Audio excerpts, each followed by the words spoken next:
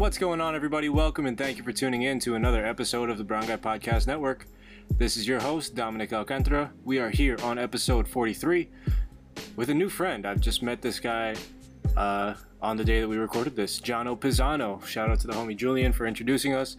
Jono is an artist, a painter, illustrator, even a gallerist at one point in his life. We talked about, going to art school in New York City. We talked about his travels from the Philippines to Australia to America. We talked about some politics. We talked about how COVID has impacted him this year as an artist. We talked about so much stuff, anime, of course. Yeah, we have a lot in common, and I think it's a really fun listen. So tune in. Thank you for listening. Thank you as always. Please be sure to hit the subscribe button or the follow button wherever it is you're listening to the podcast. All right, enjoy. Peace.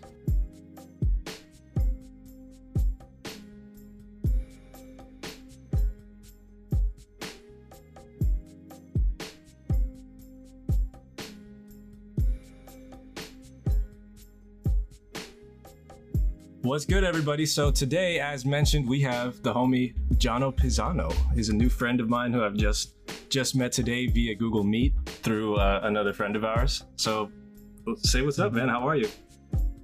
Hey, what's up? Pleasure to be here. It's my first podcast. So I just came back from the dentist. So if half my face is super numb, I didn't mention this beforehand. Oh, so, if I start like biting or drooling from my right side, just let me know. Just give me like a wave or something. It's all good. I'll keep an eye on you. I'm an artist. I feel like a little uncomfortable, but right now I'm mostly painting. So I guess a painter. Been in Manila for about 6 years now. Studied in New York, and then before that, I think in total, I went to 9 different schools. I was just like perpetually like the new kid. So I was born in the Philippines. Like, yeah, my parents did the hut thing. They lived on like an island and lived that tropical sort of lifestyle. That's tight. And then I guess my dad was like, I guess I gotta start making money. And then we moved to Reno, Nevada, and then Sydney, Australia for a few years, and then moved around a couple places, and then Manila. Damn, man, I thought I moved around a lot. I'm born and raised in New Jersey. I went to school in New York City, lived there for a few years, and then I moved here. I've been here for 3 years now. Yeah. You gotta wait a lot more. This is my first time where I get to choose. Even though like the circumstances, like I'm an Australian citizen, and it would definitely be easier for me to be living in Australia right now. But there's this thing in me that like I had never lived in a place like New York was the longest I had stayed in a city. Word. At like one time, and so like I think I'd been here for 5 years now, and like I remember when that 4-year itch was coming, I was like, no, I refuse to leave. And then like the 2020, and I was like, damn, I'm really like wanting to make things happen for myself and not just stay inside. I felt like 2020 was going to be like a great year for art. I had a great 2019 in just terms of showing. It was my first time doing the art fair. Nice, man. Congrats. What gallery were you showing for? Thank you. Yod, YOD. Okay. It's they're out of Osaka. Cool. And this year, I'm fairly introverted and almost a shut-in, like borderline shut-in. And I was really looking forward to, with Yod Gallery, especially to a residency in Osaka at the end, like now. Wow. It was like a month or two. You know, I'm not sure how familiar your audience is with like artist residencies. They should be pretty familiar. We do a lot of art stuff here on the podcast. A bunch of but yeah, it was just a month there, and then a private, and then a solo show at the end. But you know, I guess I have to postpone that. Osaka would have been great. I don't know. I've been watching a lot of anime lately. Fuck yeah. Get pumped up for it. I was like, yes. Dude, I'm feeling like you and me have a lot in common, man. Because when I was with Julian last week, Julian's the friend who introduced the two of us. When I was with Julian last week, you know, I was just talking to him, and he was like, "You gotta meet my friend because you guys are like really fucking similar, man." I know. I was like, "All right, cool." It puts a lot of pressure on the interaction, but nah, it's all good. It's all good. It's great. No stress. I totally understand why people have been saying that.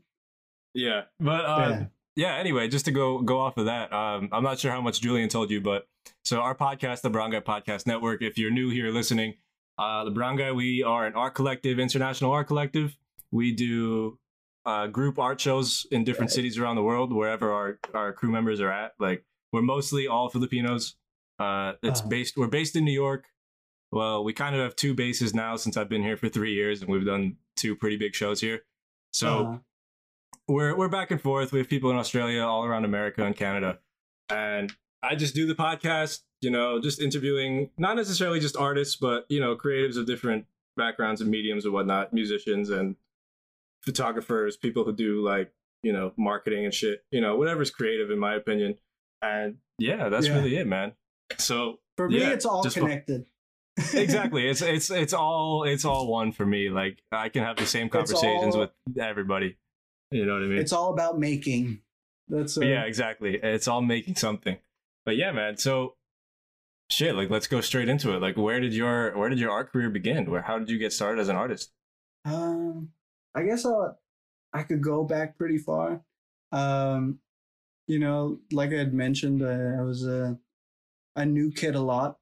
I had played a ton of sports. I played soccer and rugby and keeper also. I was a keeper. I was a keeper. What the dude, seriously? Whoa, are we living the same life, dude? What the My dog. Oh, hell yeah. I don't have any gloves here, man. I haven't played at all since I moved here. I was a keeper too. They're all in Jersey. They were all super crusty. That's all good. Yeah. And then, you know, I would always draw because I guess I was a little bit shy moving from Manila to, say, like, you know, the States or something, or the Philippines to the States. My English was really, you know, limited. And it was like, I was a little bit shy. I felt like I was the only Asian kid, even though aesthetically maybe I didn't look it. And so like I kept to myself and I just drew, and then moved to Australia. I just kept drawing. The only art classes I was able to take were my little sister's art classes with her friends. It was like this after school program, and there were no other art programs around. And so I was like, all right, I'll just join this. I really want to do it. And it was all little girls and me. And like, you know, when you're in second grade, 2-year difference, it's embarrassing to be hanging out with like kids. Yeah. You know? So I don't know if that set me being a little bit secretive about me making art. So like I kept it on the DL. I moved to a different school, and like no one knew I drew or anything. I didn't tell even like my close friends, but like I had like a special connection with like my art teacher, and like she selected me for, it was like a casual thing, and like that I treated it as something casual, just something to pass the time.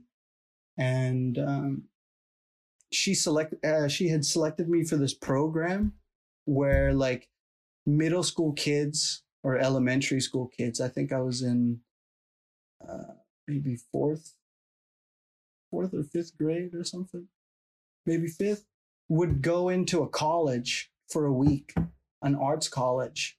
They would pick like one student from the school in that district, and then they would go to a college, and then we'd live this like art school thing for like a week. And I didn't even know art school was an option or like it, whatever. And then I was really stoked on it, and I remembered that, and it stuck with me. And then I sort of forgot about it, and then I just like ignored art a little bit, just because I started playing more and more sports, and then everyone started knowing me as the goalie or the whatever. Mm-hmm. And I guess I still felt weird about sharing that side of myself. And even I would do, like, I would love playing video games, and I couldn't like talk to anyone about it really, because no one really did. They were all just like, I don't know. It was different. Like, I remember playing WoW. I was the only kid that played WoW. And I'm sure where were you living?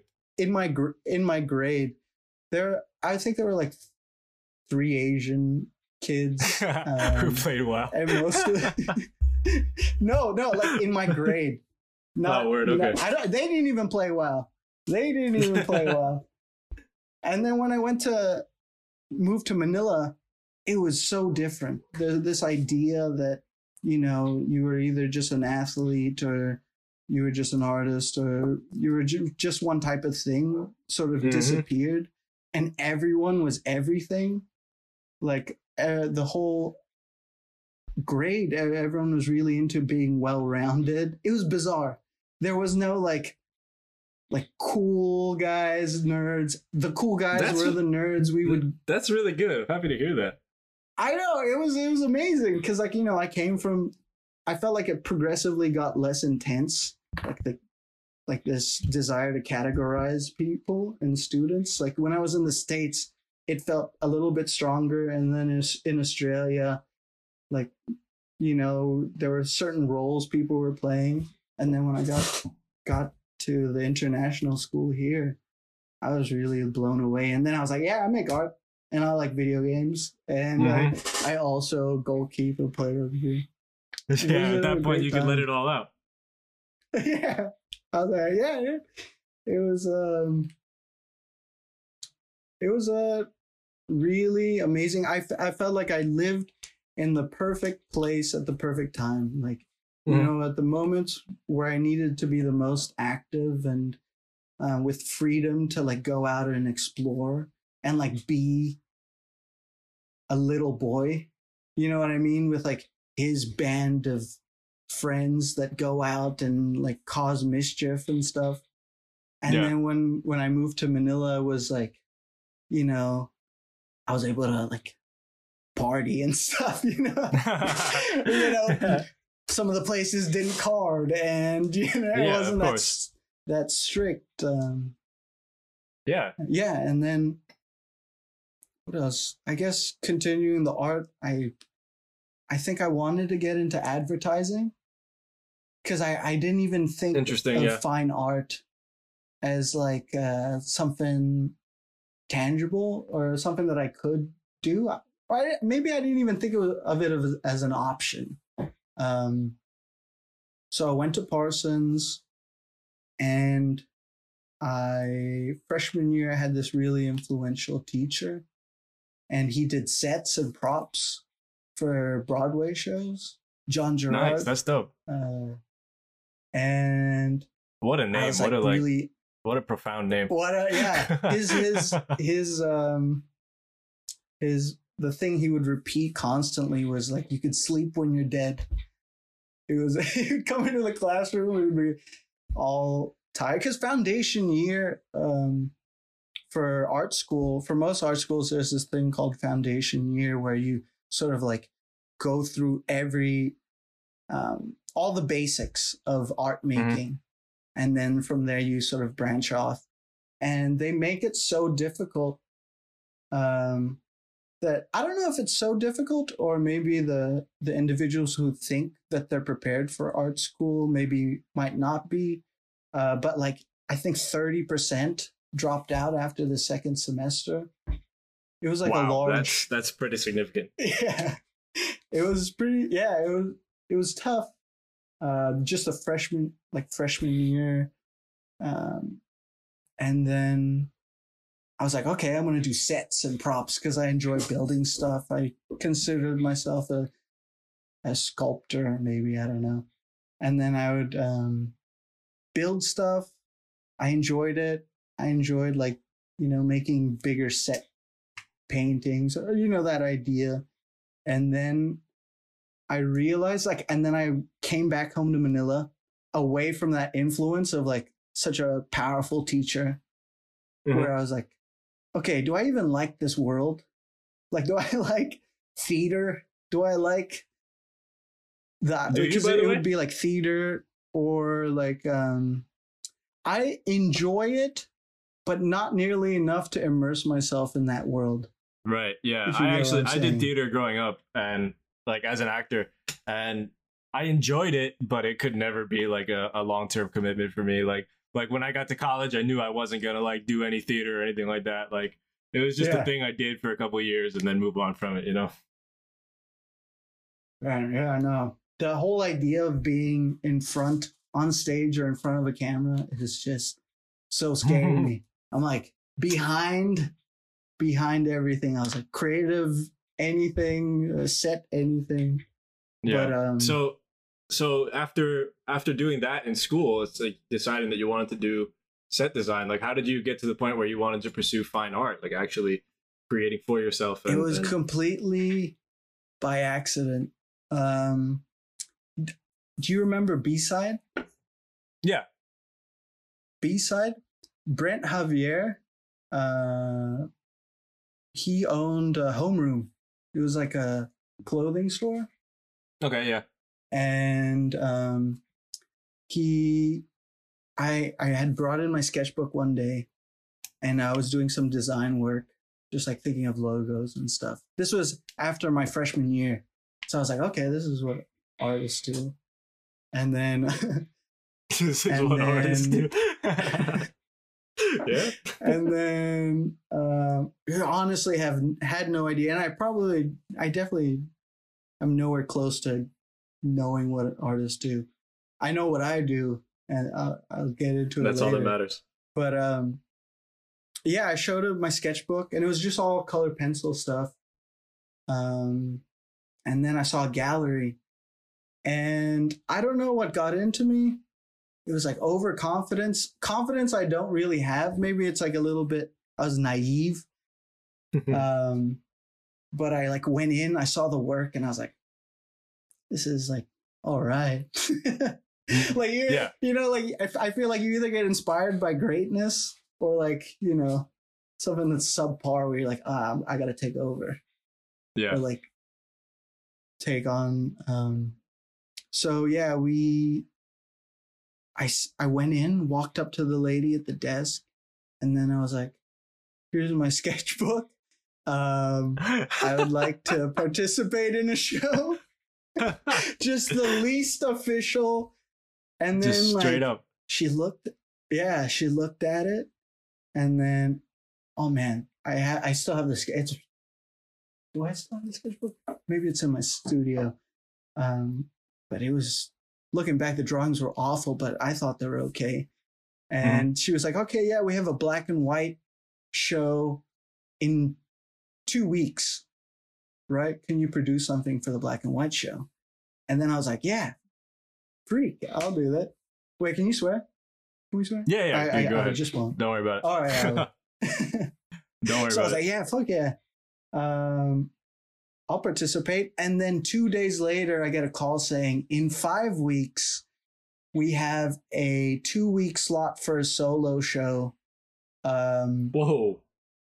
do you want to do it? We've been asking around. It's a little bit too short notice for a lot of people. Do you want to do it? And I was like, yeah, sure, I could do that. I had I had no idea. I didn't know exactly how much work it would take, or like to fill out a whole solo show in 5 weeks. Yeah, how far behind I was from even the start of a solo, or like how would you even come up with a concept? Mm-hmm. And I'm a little bit embarrassed. I pretty much so juvenile. I juxtapose toys and war, like childish imagery, and then war. Okay. Wartime sort of forms and imagery. And in 5 weeks, I had made 7 fairly large paintings, 9 small ones. I had 8 sculptures. I had like 3 drawings. Yeah, it was like I was just on like this weird. I just felt like I needed to make as much as possible. Yeah. And like I didn't have enough time to second guess every decision I was making. I was just like, yeah, rainbow cockroach sculptures. Yeah. I was like, mustache where I could just keep drawing a mustache. Yeah, sure. Portrait of a kid. Yeah. Minimalist oil paintings. Sure. And I just I did everything I thought of within that period of time. And then so it was this is your first show. You came across it like you said, by accident, and you're going into it with like full, complete, like just creative freedom and creative expression to do whatever the hell you want, because it's a solo show anyway. Yeah. That's insane. I couldn't believe that Yeah, I know. That's crazy. Ridiculous when I think back on it. I'm like, I don't feel like the same person. Like, who would have agreed to it? If I was told that this was a podcast, this is how far I've regressed. If I was told that this was a podcast, there's a chance I would have said, I'm busy. Just because I don't know. I feel like I'm such a wuss now. Wait, Julian didn't tell you this was a podcast?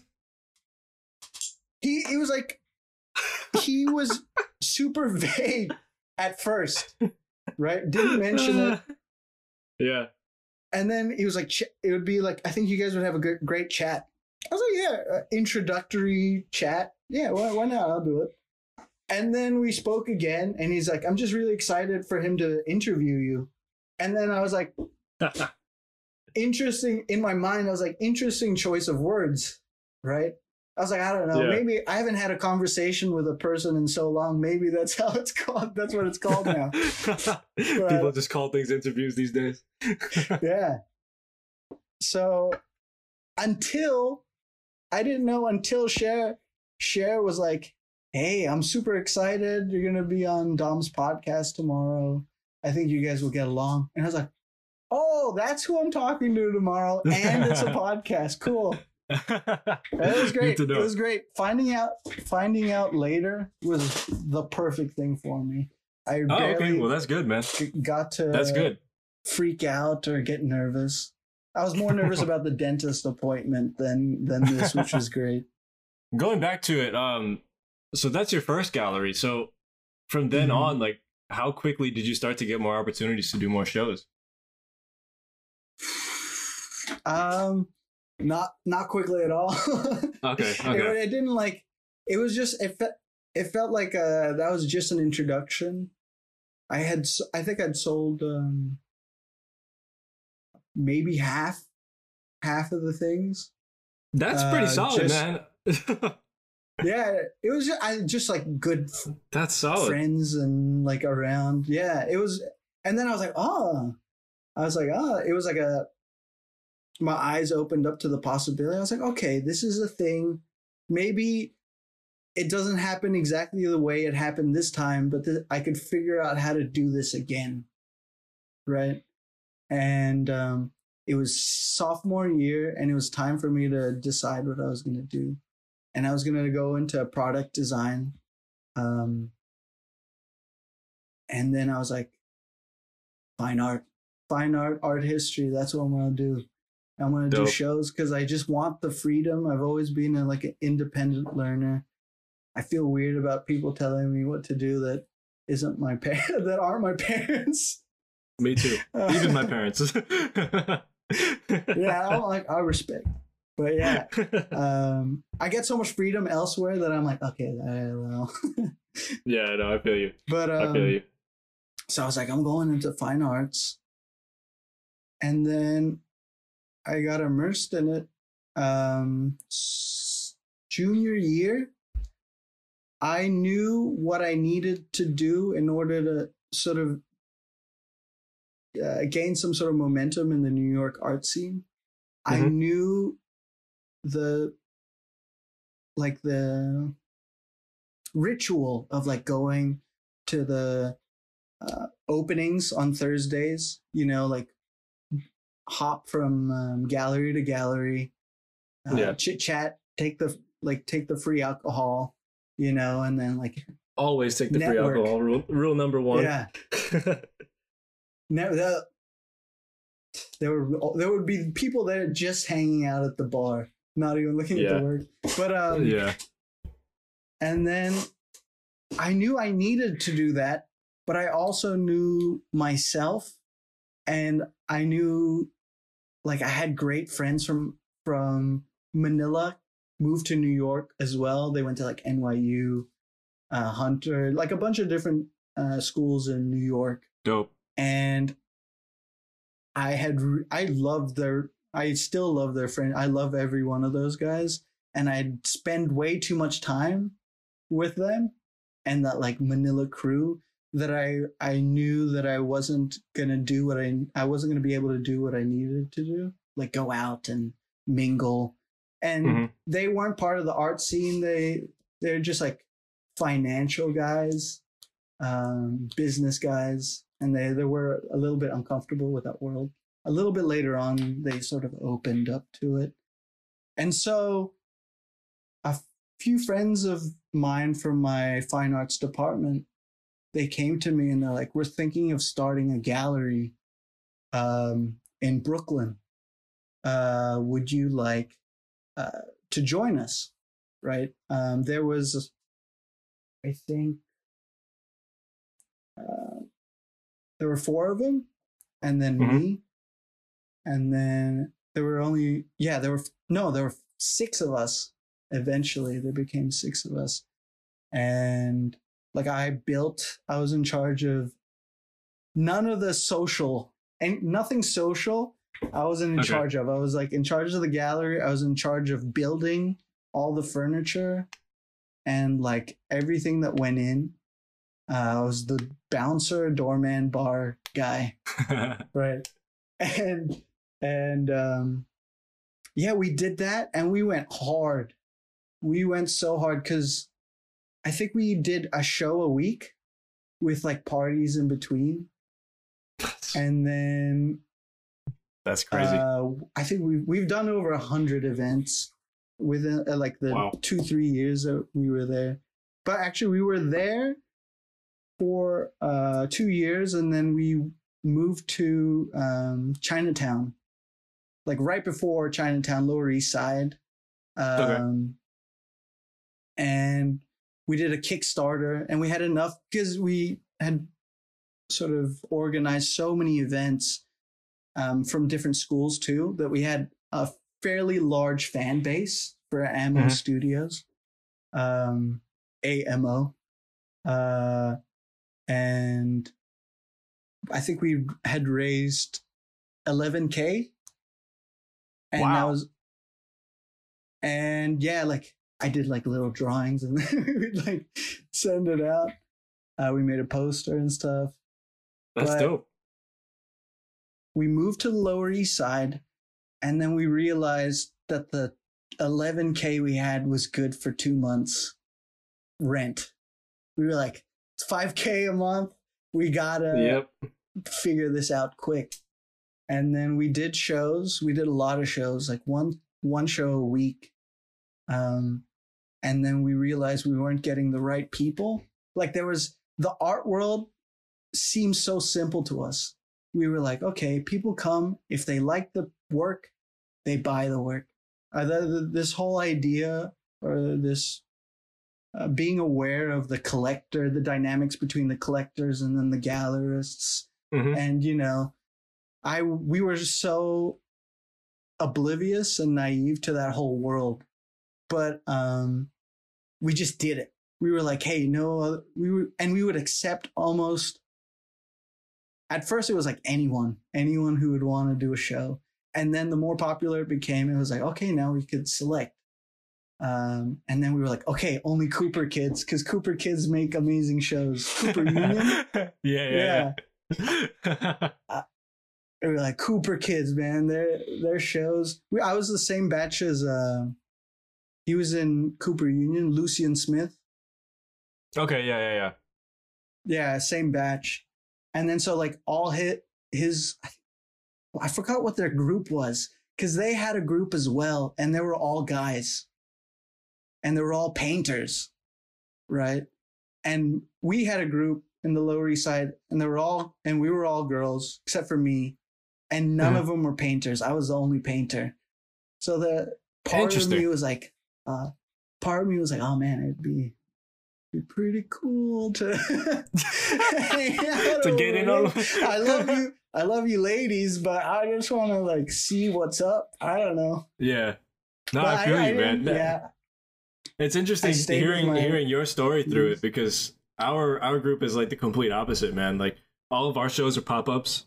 Like we've never rented a space for long term. You know, everything we do is like we'll rent an event space or a gallery space for 1 day, 2 day, 3 day kind of thing.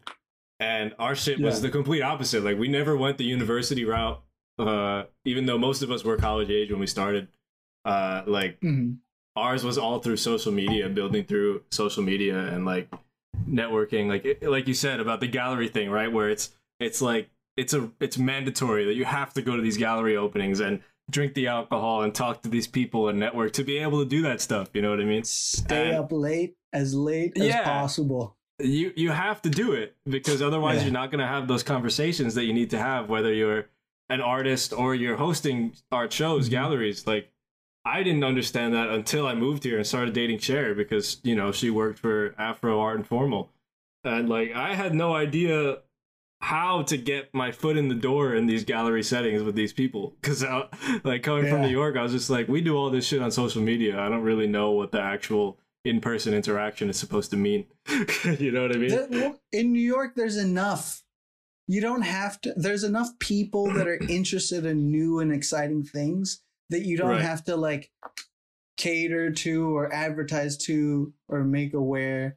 Like a very specific group of people that always attend shows. Like in New York, you just be like, people could be walking by and then see that it's full or see that it's happening. Yeah. And it was, so I think in New York, it wasn't that necessary. I guess to sell work, it was necessary.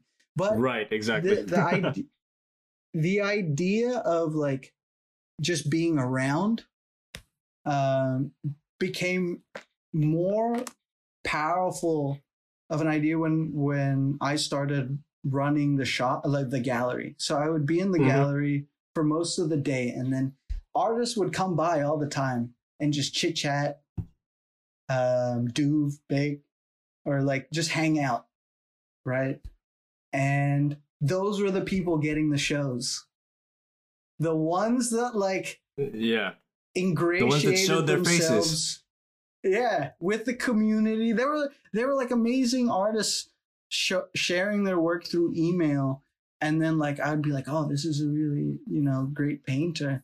But then there was something way more powerful about the guy or the girl that would always come in and just hang out, talk about the work.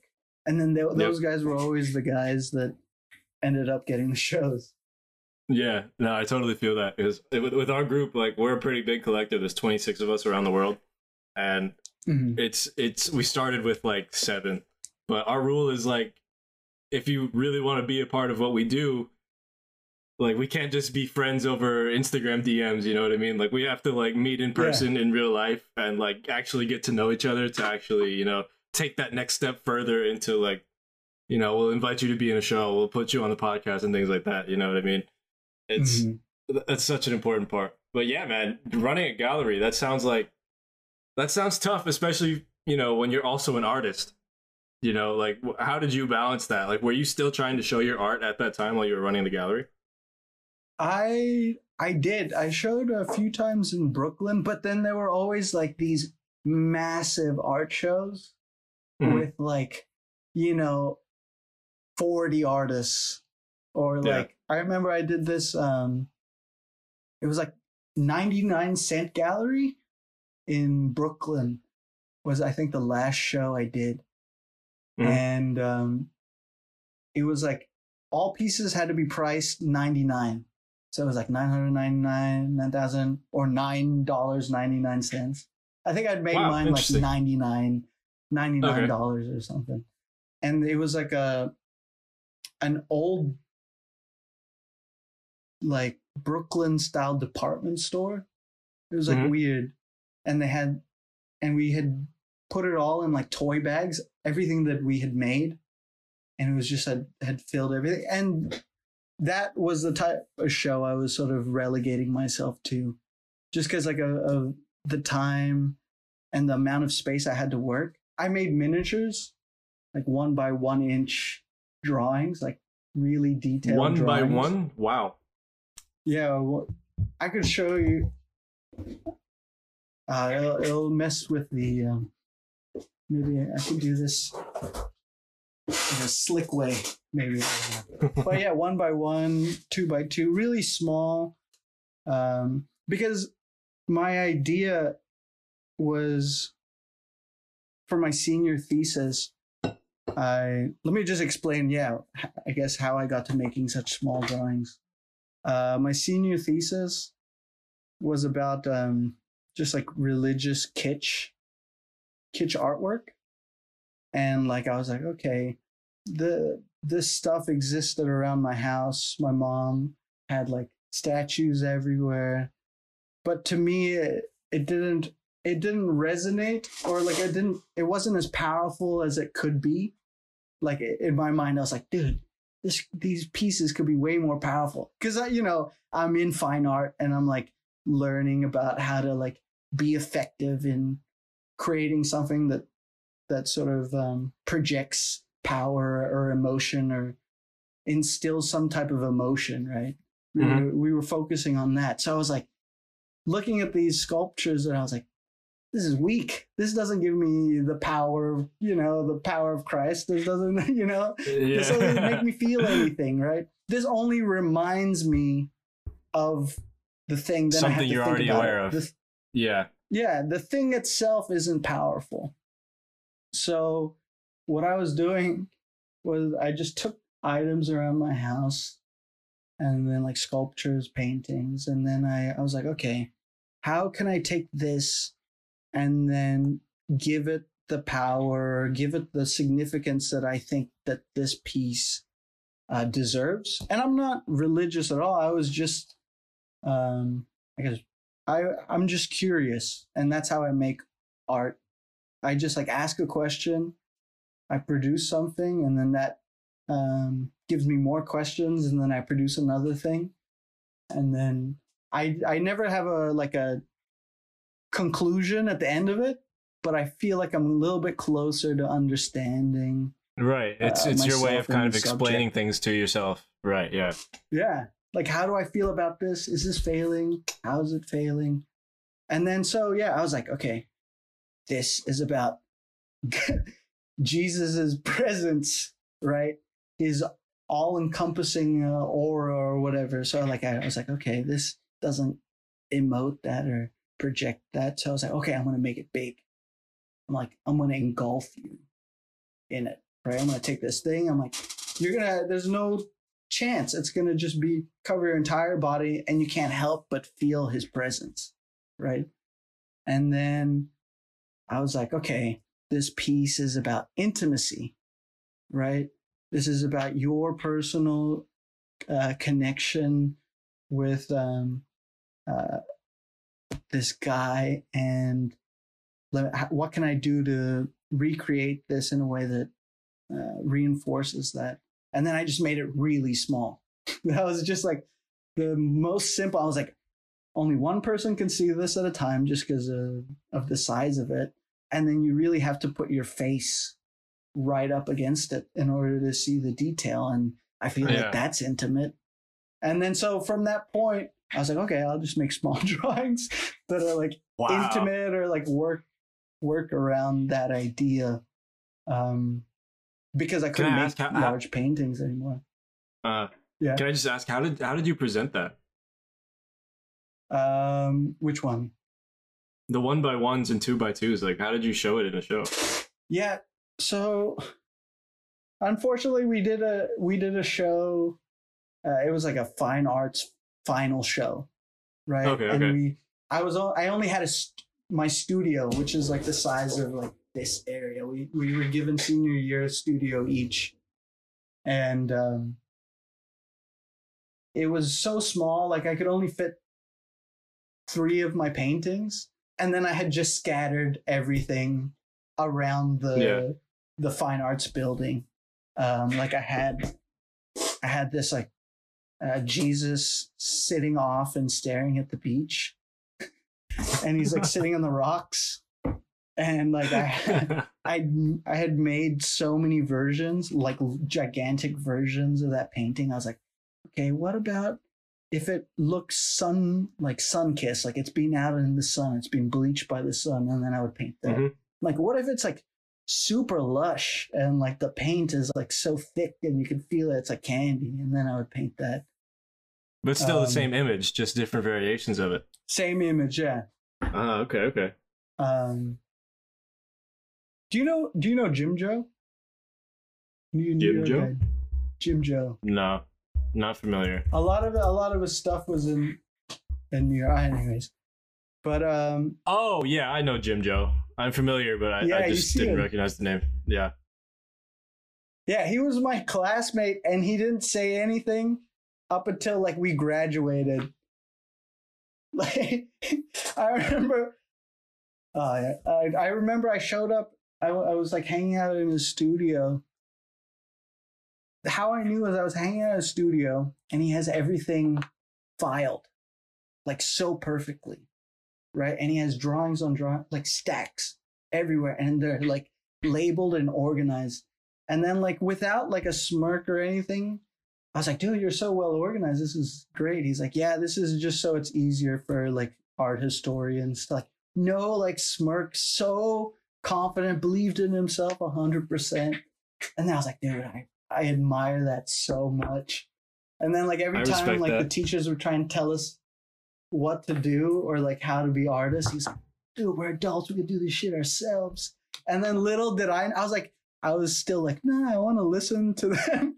Little did I know he was like going around New York.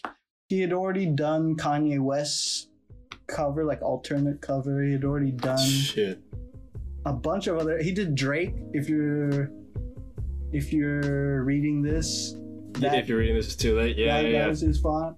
Yeah. Yeah.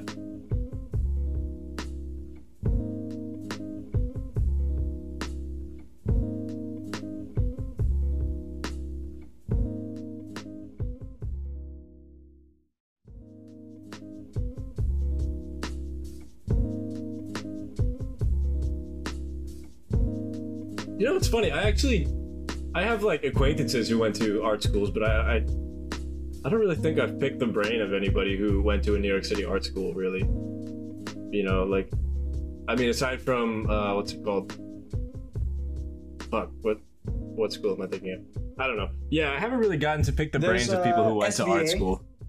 SVA was a block away from where each of us used to live. I loved SVA. Like, I was so jealous because technically every student that comes out of SVA is a superstar, in my opinion. Like in mostly in illustration. It's because like in Parsons, in fine art, it was highly conceptual, right?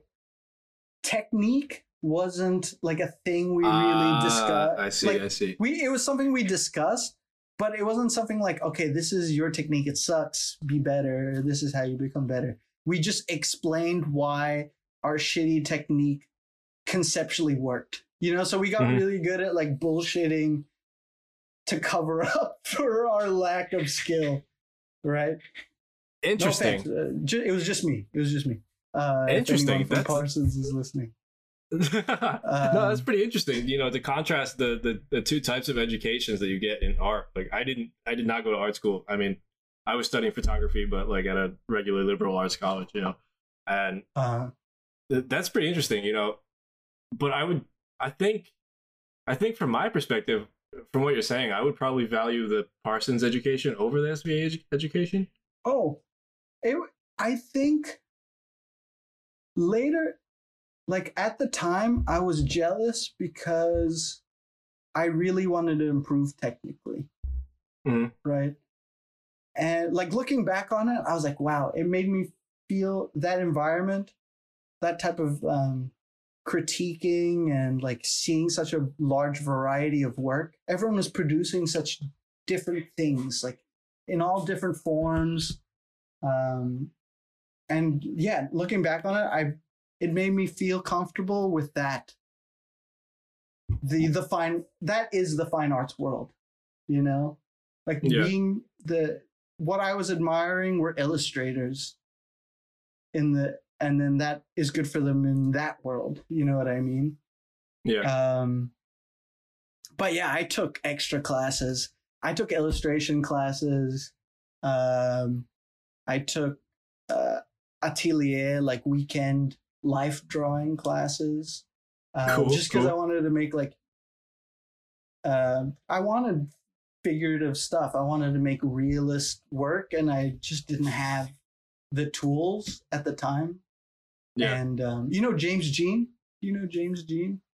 No, I don't know James Jean. He's a pretty famous illustrator, but his rival was my teacher. And oh, sick.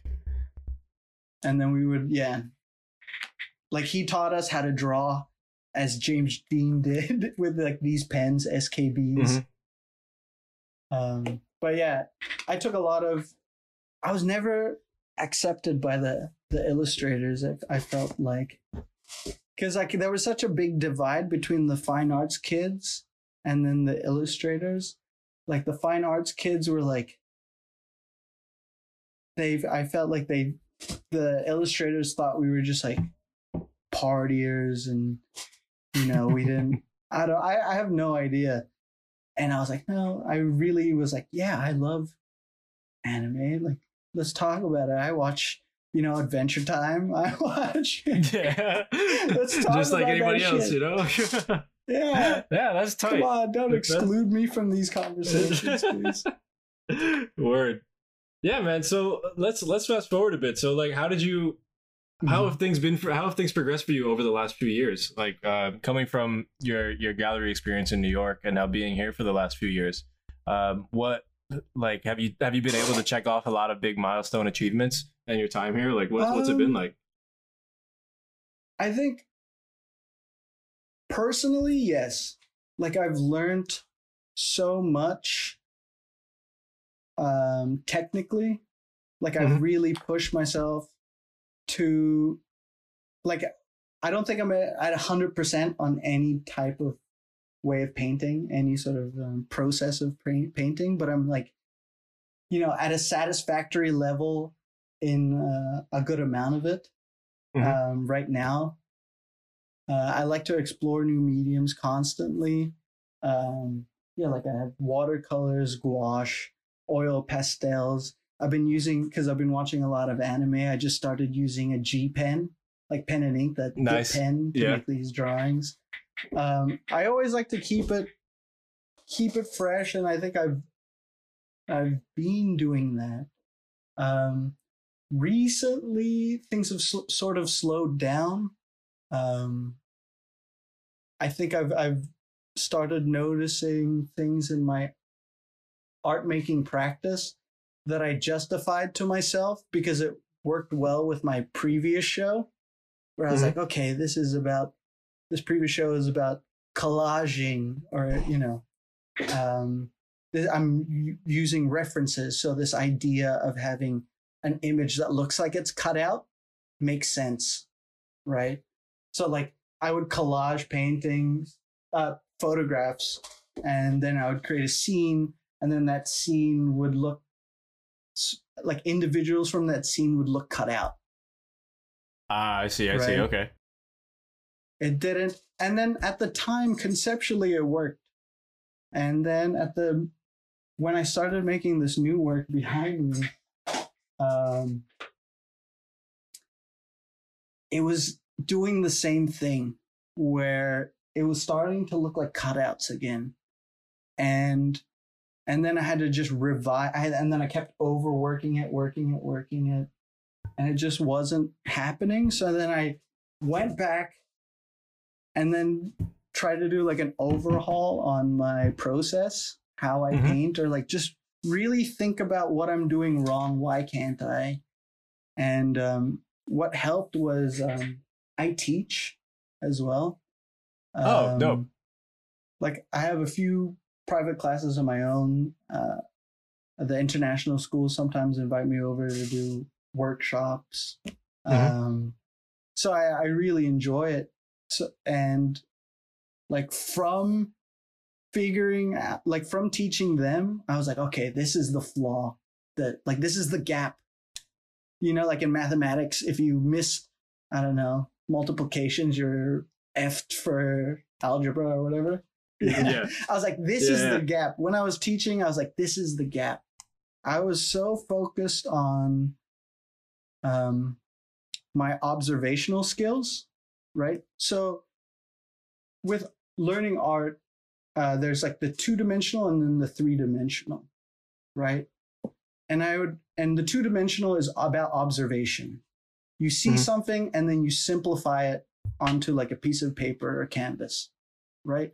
So no matter how much you do to replicate it, it's going to be sort of less than, you know, the original, right? It's always just what you're actually a simplified version.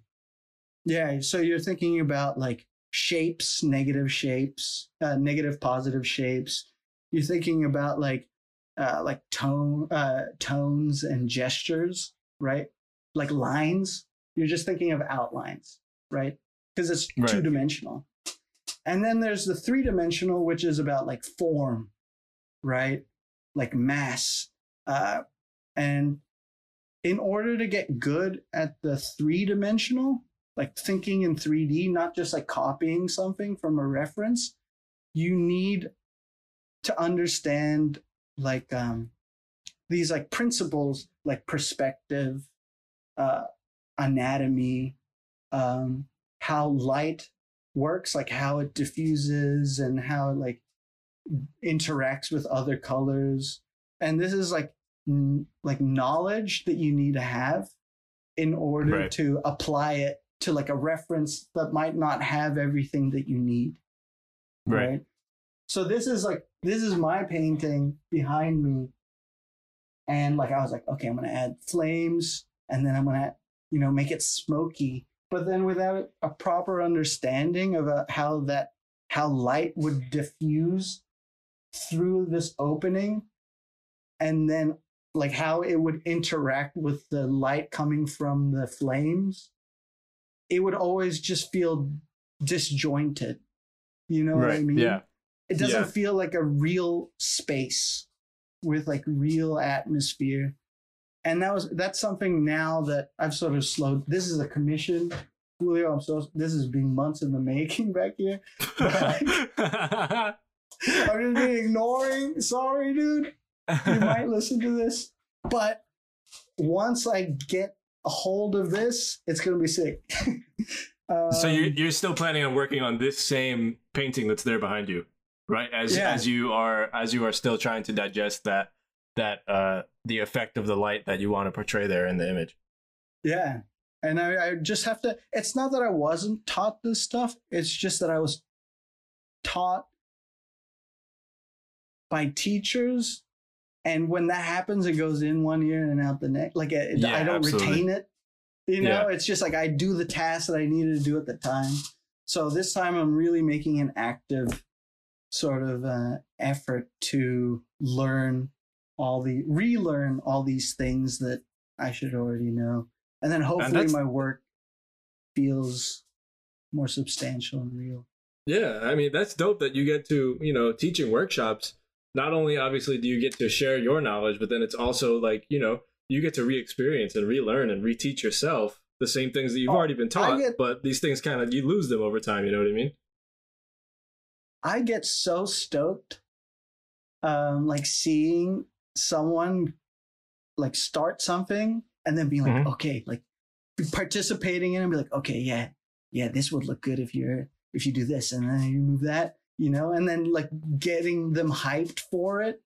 And then because for me, I get hyped on my own, right? And to someone that just maybe joins my art class, maybe feels a little insecure about their skills or their abilities, and then like reminding them that like, hey, you could get excited. It doesn't always have to be like a something that you drudge through, or like you could get like pumped, get yourself excited. You need that energy matters. You could look at a piece of work and then sense it from the artist, you know? Yeah, I always say that my introduction to the art world was working as a photographer. And I always say on the podcast, man, like, so I used to photograph live music, like concerts and things like that, and kind of do a lot of artistic stuff in post in Photoshop and whatnot. And like, for me, the joy was being at the concert, taking the photo, and then looking at it on my camera. You know, like when I see the one, like I kind of lose my mind for a second. You know what I mean? Like if the music's loud and nobody's gonna hear me, I'm gonna scream, like it's like scream joy, and then move on and go back to photographing. Like I did it. This is it. I can do this, and then move on. You know, go back to it. But it's that level of excitement that, you know, if you could teach somebody that and bring that out of somebody for their creation, like just that motivation is so important, I think, in the arts. Like personally for you, like, have you been able to find motivation? Like you said, this painting you've been working on for a few months, like have you mentally like had a hard time with creating this year throughout everything going on? It has been. Like I had these fantasies about like, this is me, this is my element, man. I'm going to go hard. I'm going to come at it at the end of this with like an amazing body of work. And it hasn't panned out that way. Like I don't have the evidence, but I know that I've been doing something every day.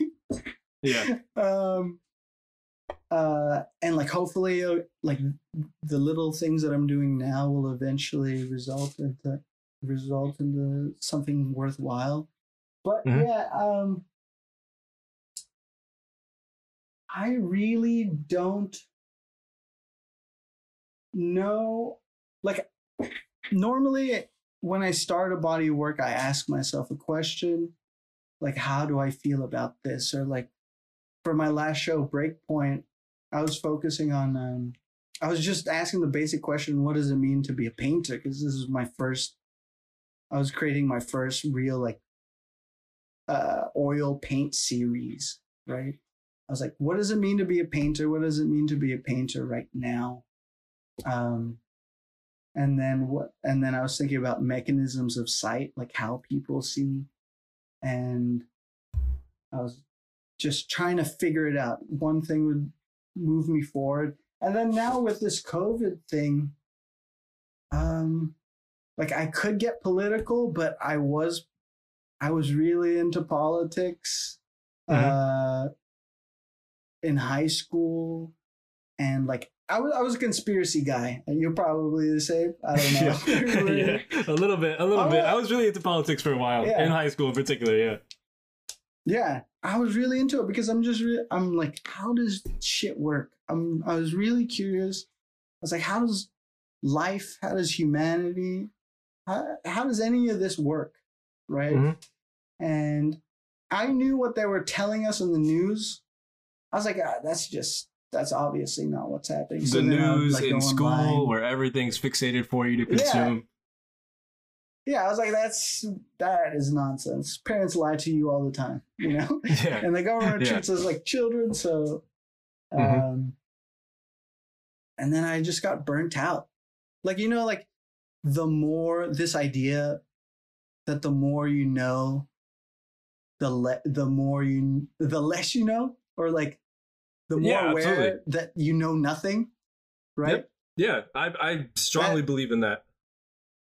That was with me in politics. I was like, I started off as a binary thinker where I was like, okay, well, at the time it was like 2001. And I was like, I was past the whole thing. I was like, George Bush is fucking evil in my mind. Yeah. Right? Yeah. I was like, dude is evil. I don't know why people are allowing him to do the things that he's doing. And then I don't know what happened. Like the more I knew about like Dick Cheney and the things that the military sort of machine, I was like, okay, so this guy that I thought was the source of all evil. Oh my gosh, Corgi? Pom, hairless Pom. Pomeranian. She's a Pomeranian Corgi, I think. Yeah. Okay, guys, the dog. Sorry, she was crying. I know the difference. The dog quickly just moved off screen. That's what I know the difference. It's all good. It's all good. No, she was just crying, so I had to just grab her real quick. But anyway, going back to it. Yeah. And then like I was like, this guy's evil, and then I realized the more I knew, I was like, okay, this is just a figurehead. It means nothing. And then that was solidified further when I saw his series of paintings where I was like, okay, George Bush, he's just a fucking pawn. Yeah. Have you seen his series of paintings? Yeah, I believe I have. There was, I don't know, for me, there was something revealing where I was just like, okay, he's not I remember this evil man that I like had created in my head, and everyone else like reinforced it. Yeah, that's the hardest thing about politics, man, is like you have to just always remember that. Like, for example, like I didn't vote this year, but if I did, I would have voted for Biden just because, like, you know, who else am I gonna vote for, right? I'm not voting for fucking Trump. Yeah. But at the end of the day, like, dude, Biden's not gonna make any of these decisions on his own. Like, nobody's like he is not making a single decision. Other people are making all of these decisions for him. Nothing that he says matters whatsoever. You know, like we know that. Dude, that's what's happening behind the scenes. Everybody's a pawn. I was like, you know, that they create this big thing in the States where there's like the blues and then the reds, and then you're like, if you're a guy who is the establishment or like, you know, big banks or part of the military or whatever, why would you only invest on a 50-50 chance? You know what I mean? Wouldn't you put your stakes on both parties just in case? And then you just get them to do what you want in a slightly tweaked way. Exactly, because somebody's going to do it either way, you know? Yeah, I don't know. Trump's gone, the evil man's gone. Thank goodness. Yeah. But I mean, going back to your art, and like, so you're asking these questions, right? Where it's like, and you're expressing yourself, finding these answers. Like, what other kind of questions have you asked yourself throughout your career as an artist? Like, what were some of the big motivating questions you've had or ideas? Well, a big one that took me by surprise. Julian asked me like the night before my solo show with him. He was like, "Do you want to be famous?" And that freaked me out. That question freaked me out. I was like, I didn't even know. And he's like, well, you sort of have to be if you're going to be successful in this or in some way or another. And then I was like, oh no. In my mind, I thought, because like I love art history, right? In my mind, I was like, oh, I'll just like make work in the dark, come out every so often, and then show like disappear. Right? Yeah. Yeah. And then I could be immortal through my work, and you know, but yeah, that freaked me out. And then I was like, and then that got me to think about success, what it means to be successful. And like I made some work about it, but then I was like, I just want to make a living. Like I just want to make a living, and then can I make a living without doing all this other stuff to get famous or famous?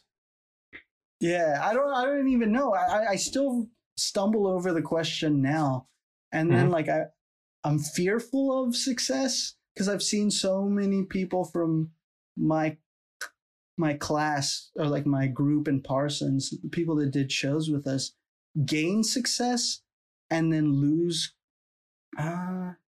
creative freedom, maybe. Right. That's what I was going. Like, that was going to be my next question. Yeah, they were like picked up as like these special individuals from the art schools, right?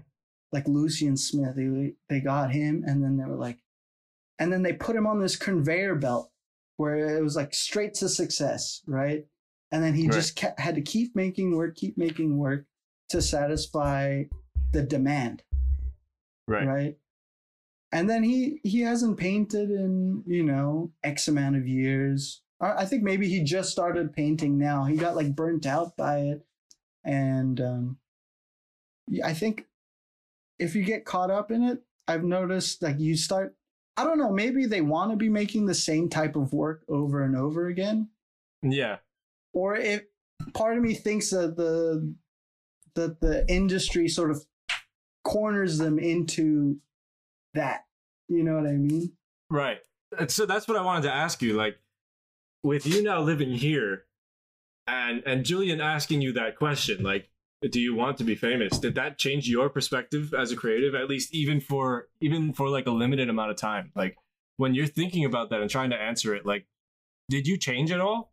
Or was it always a straight shot for you? Honestly, dang, you know what? Maybe I did. I think maybe there was part of me that sort of, I don't know if you've seen my Instagram, it's a little bit dry. Yeah. Dude, I mean, obviously, like, I'm a new follow, so I'm just seeing your stuff for the first time, and I fucking love it, dude. I was scrolling through earlier, I was scrolling through now. I'm just looking through this, all the different paintings and drawings that you have here. Oh, don't worry, we'll plug at the end. Don't worry. This fucking Dennis Rodman on colored pencil is incredible. I didn't even realize it was a 6x4x5. Like, that's amazing, man. I love this. Thank you. No, I make work all the time, and I just feel, I don't know. It is a back and forth. Like, I produce something, the audience sees it, and then we communicate or there's some sort of interaction, and then I like continue to make work afterwards. But I don't know, there's something about Instagram when I post something that I feel proud of, right? And then I post something that I'm like, okay, this is a sketch. And then the thing that I'm proud of gets like significantly less likes. Then I don't know, it messes with my mind, and I'd rather not deal with that or allow that to dictate. How's it going? Allow that to dictate, like, tell Shreya I'm looking at her, but it's he's looking at you, but his webcam's in a different spot. That's fine. Shreya just got home, everybody. But yeah, go on. Sorry. Yeah, I felt like I was getting too influenced. Like, there was something that I realized about myself where I was like, I felt good about myself when I would say, like, I just don't care, I'm not, like, I don't care about that stuff, But I think I really do. Maybe I care too much that it affects me in a way where I'm like, I don't even want to participate, because then if I post something that I feel has, some sort of significance, and then it gets no reception, then maybe I won't go down that path. But that path is really the path I need to be on. Right. Yeah, I get what you mean. But yeah, like, I definitely need to start posting more. Nah, don't stress about it if you don't want to. Like, don't force yourself to do it, But like, personally, I follow this artist. His name is Andrew Kuo. He's like an illustrator and painter from New York, and he also has a podcast, which is incredible. I mentioned it on this show way too many times, but he has an Instagram for his art, but then he has these other Instagrams where he's just kind of like posting shit, like whatever he sees on the internet that he wants to post. It's mostly all like funny stuff or you know, but he just posts shit. And the way he explains it is that it's an exercise, so that, you know, he keeps using these other accounts and posting whatever the fuck he wants, so that when he wants to post his actual art, it feels like less of a chore. You know, it's more of like, you know, I can just share this because it's whatever. You know what I mean? And I think that's a really interesting perspective, looking at Instagram, looking at social media as an exercise, not so much as something that's an obligation. That's a great idea, because as artists, show and tell is like our thing. We point, like we absorb. We're just like absorbing. I feel like I know so much about internet culture, and like, you know, and like I try and take on as much. I try and watch as many, you know, like right now I educated myself on this whole Pokemon thing that's going on. Have you been paying attention? Dude. No, what's going on with Pokemon right now? I don't even know. Oh my god. Pokemon has this insane thing that just happened as like resurgence. Their prices have gone up, like, you know, the original Pokemon cards. Set. Yeah, Pokemon cards.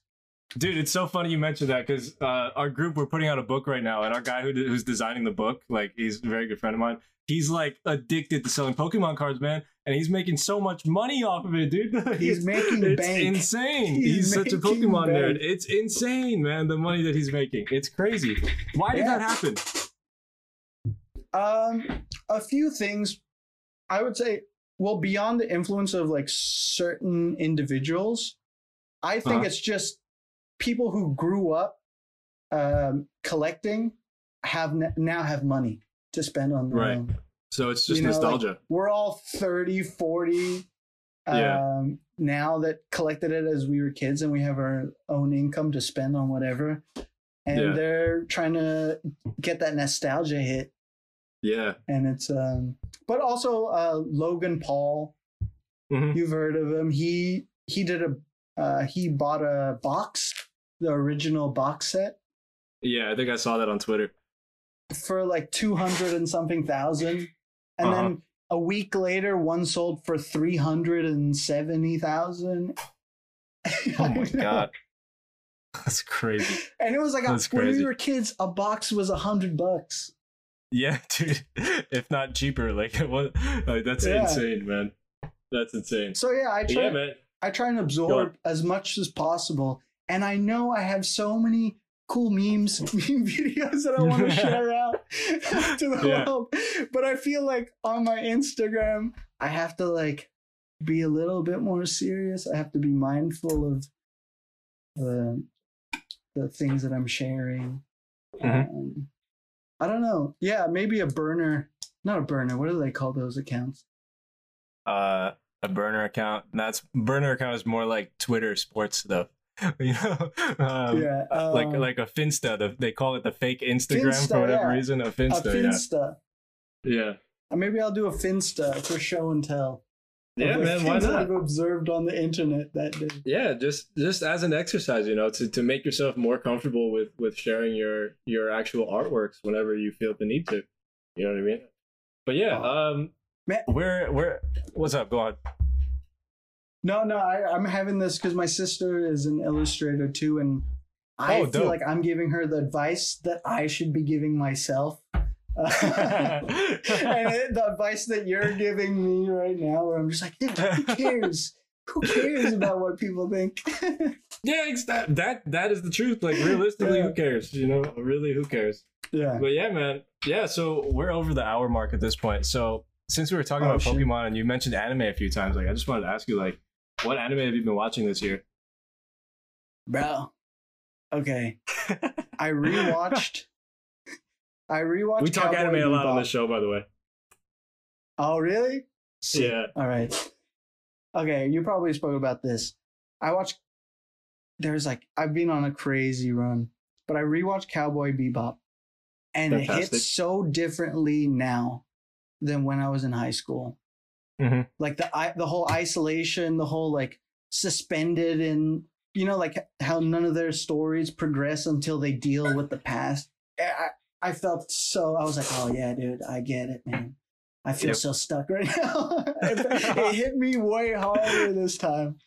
Yeah. Hunter x Hunter was the first time I watched it. I love Hunter x Hunter. Oh, fuck yeah, babe. He just watched Hunter x Hunter for the first time. Oh, amazing. I had Cher watch it like a couple months ago. Fuck yeah, dude. It's so good. John Killua, please come back to me. I want to start reading manga just because, like, I know it continues. I haven't done that yet. I haven't tried it yet, but you know it continues exactly. For Hunter x Hunter, just because it continues. I don't want to say bye it to my friends yet. Have you Samurai Champloo? Of course. Well, I haven't. Cher and I haven't watched that together yet, but I've seen it a bunch of times. Yeah, it's great. It's like the hip hop version of Bebop. One of the all-time greats. I love it. Yeah, no, and one that I think about constantly. It's the most batshit crazy anime I'd ever seen. It was like the craziest experience. I don't know how to say it. FLCL. Fooly Cooly. I don't know that one. They got an insane, I forgot the story, but they had an insane budget. And then they ran out of money after like 7 episodes. Oh my god. They had like how does that even happen? $1 million+ budget. Because they just packed it. It is, if I don't know, a mangaka's head exploded, and then all his ideas ever somehow appeared on a screen. You know what I mean? It's wild. Huh. It's only 6 episodes. Okay. I think it rounds off into like a conclusion, even though they didn't go for the full run. But it is batshit crazy. I had never experienced anything like that show. Word. I'm gonna have to check that out. I've already looked it up. Yeah. Yeah. I mean, I made Cher watch kind of all my like classic favorites, like like you said, Cowboy Bebop, Samurai Champloo, Hunter x Hunter, Full Metal Alchemist Brotherhood. Gotta watch that if you haven't yet. Gotta watch that. Love it, yes. What else have we watched? I think that's all that we've watched together. She's just not watched One Punch yet, but I love One Punch. Second season, not so much, but first season, fuck yeah, man. How about Demon Slayer? It's beautiful. I haven't watched Demon Slayer yet. Everybody tells me to watch it. I haven't seen it yet. I don't know why. I don't really have a reason why. That's the next one. Me and Cher, we haven't watched anime in a little while, in like a month or so. And I was just saying yesterday, like, we got to find a new anime to watch because I want it. I need something new to watch. Know. Like, I had a massive gap where I didn't watch any animes. I don't know why. But I only watched like Western cartoons for a little bit, like even the more modern stuff, like even as modern as Clarence. I've seen. I'm not familiar with that one. Yeah, it's just part of I want to absorb as much as possible. I was like, yeah, Western cartoons, Eastern cartoons. Let's see what you guys are making. No, I feel that, man. And like, there's so much to absorb. Like, just aside from like watching like anime, TV, movies, whatever. But there's so much to absorb, man. Like that's been to me one of the biggest things over the last couple of years. Is just realizing that there is so much to absorb, and like, why would you not want to do that? You know what I mean? Now we have the time. We're indoors. Yeah, exactly. I'm gonna watch all the anime. I'm gonna just watch it all. Absolutely all of it. There's one that I would recommend that not a lot of people seem to have watched or heard of. It's called Black Lagoon. It's on Netflix right now. Black Lagoon. It's from. I'm always looking for.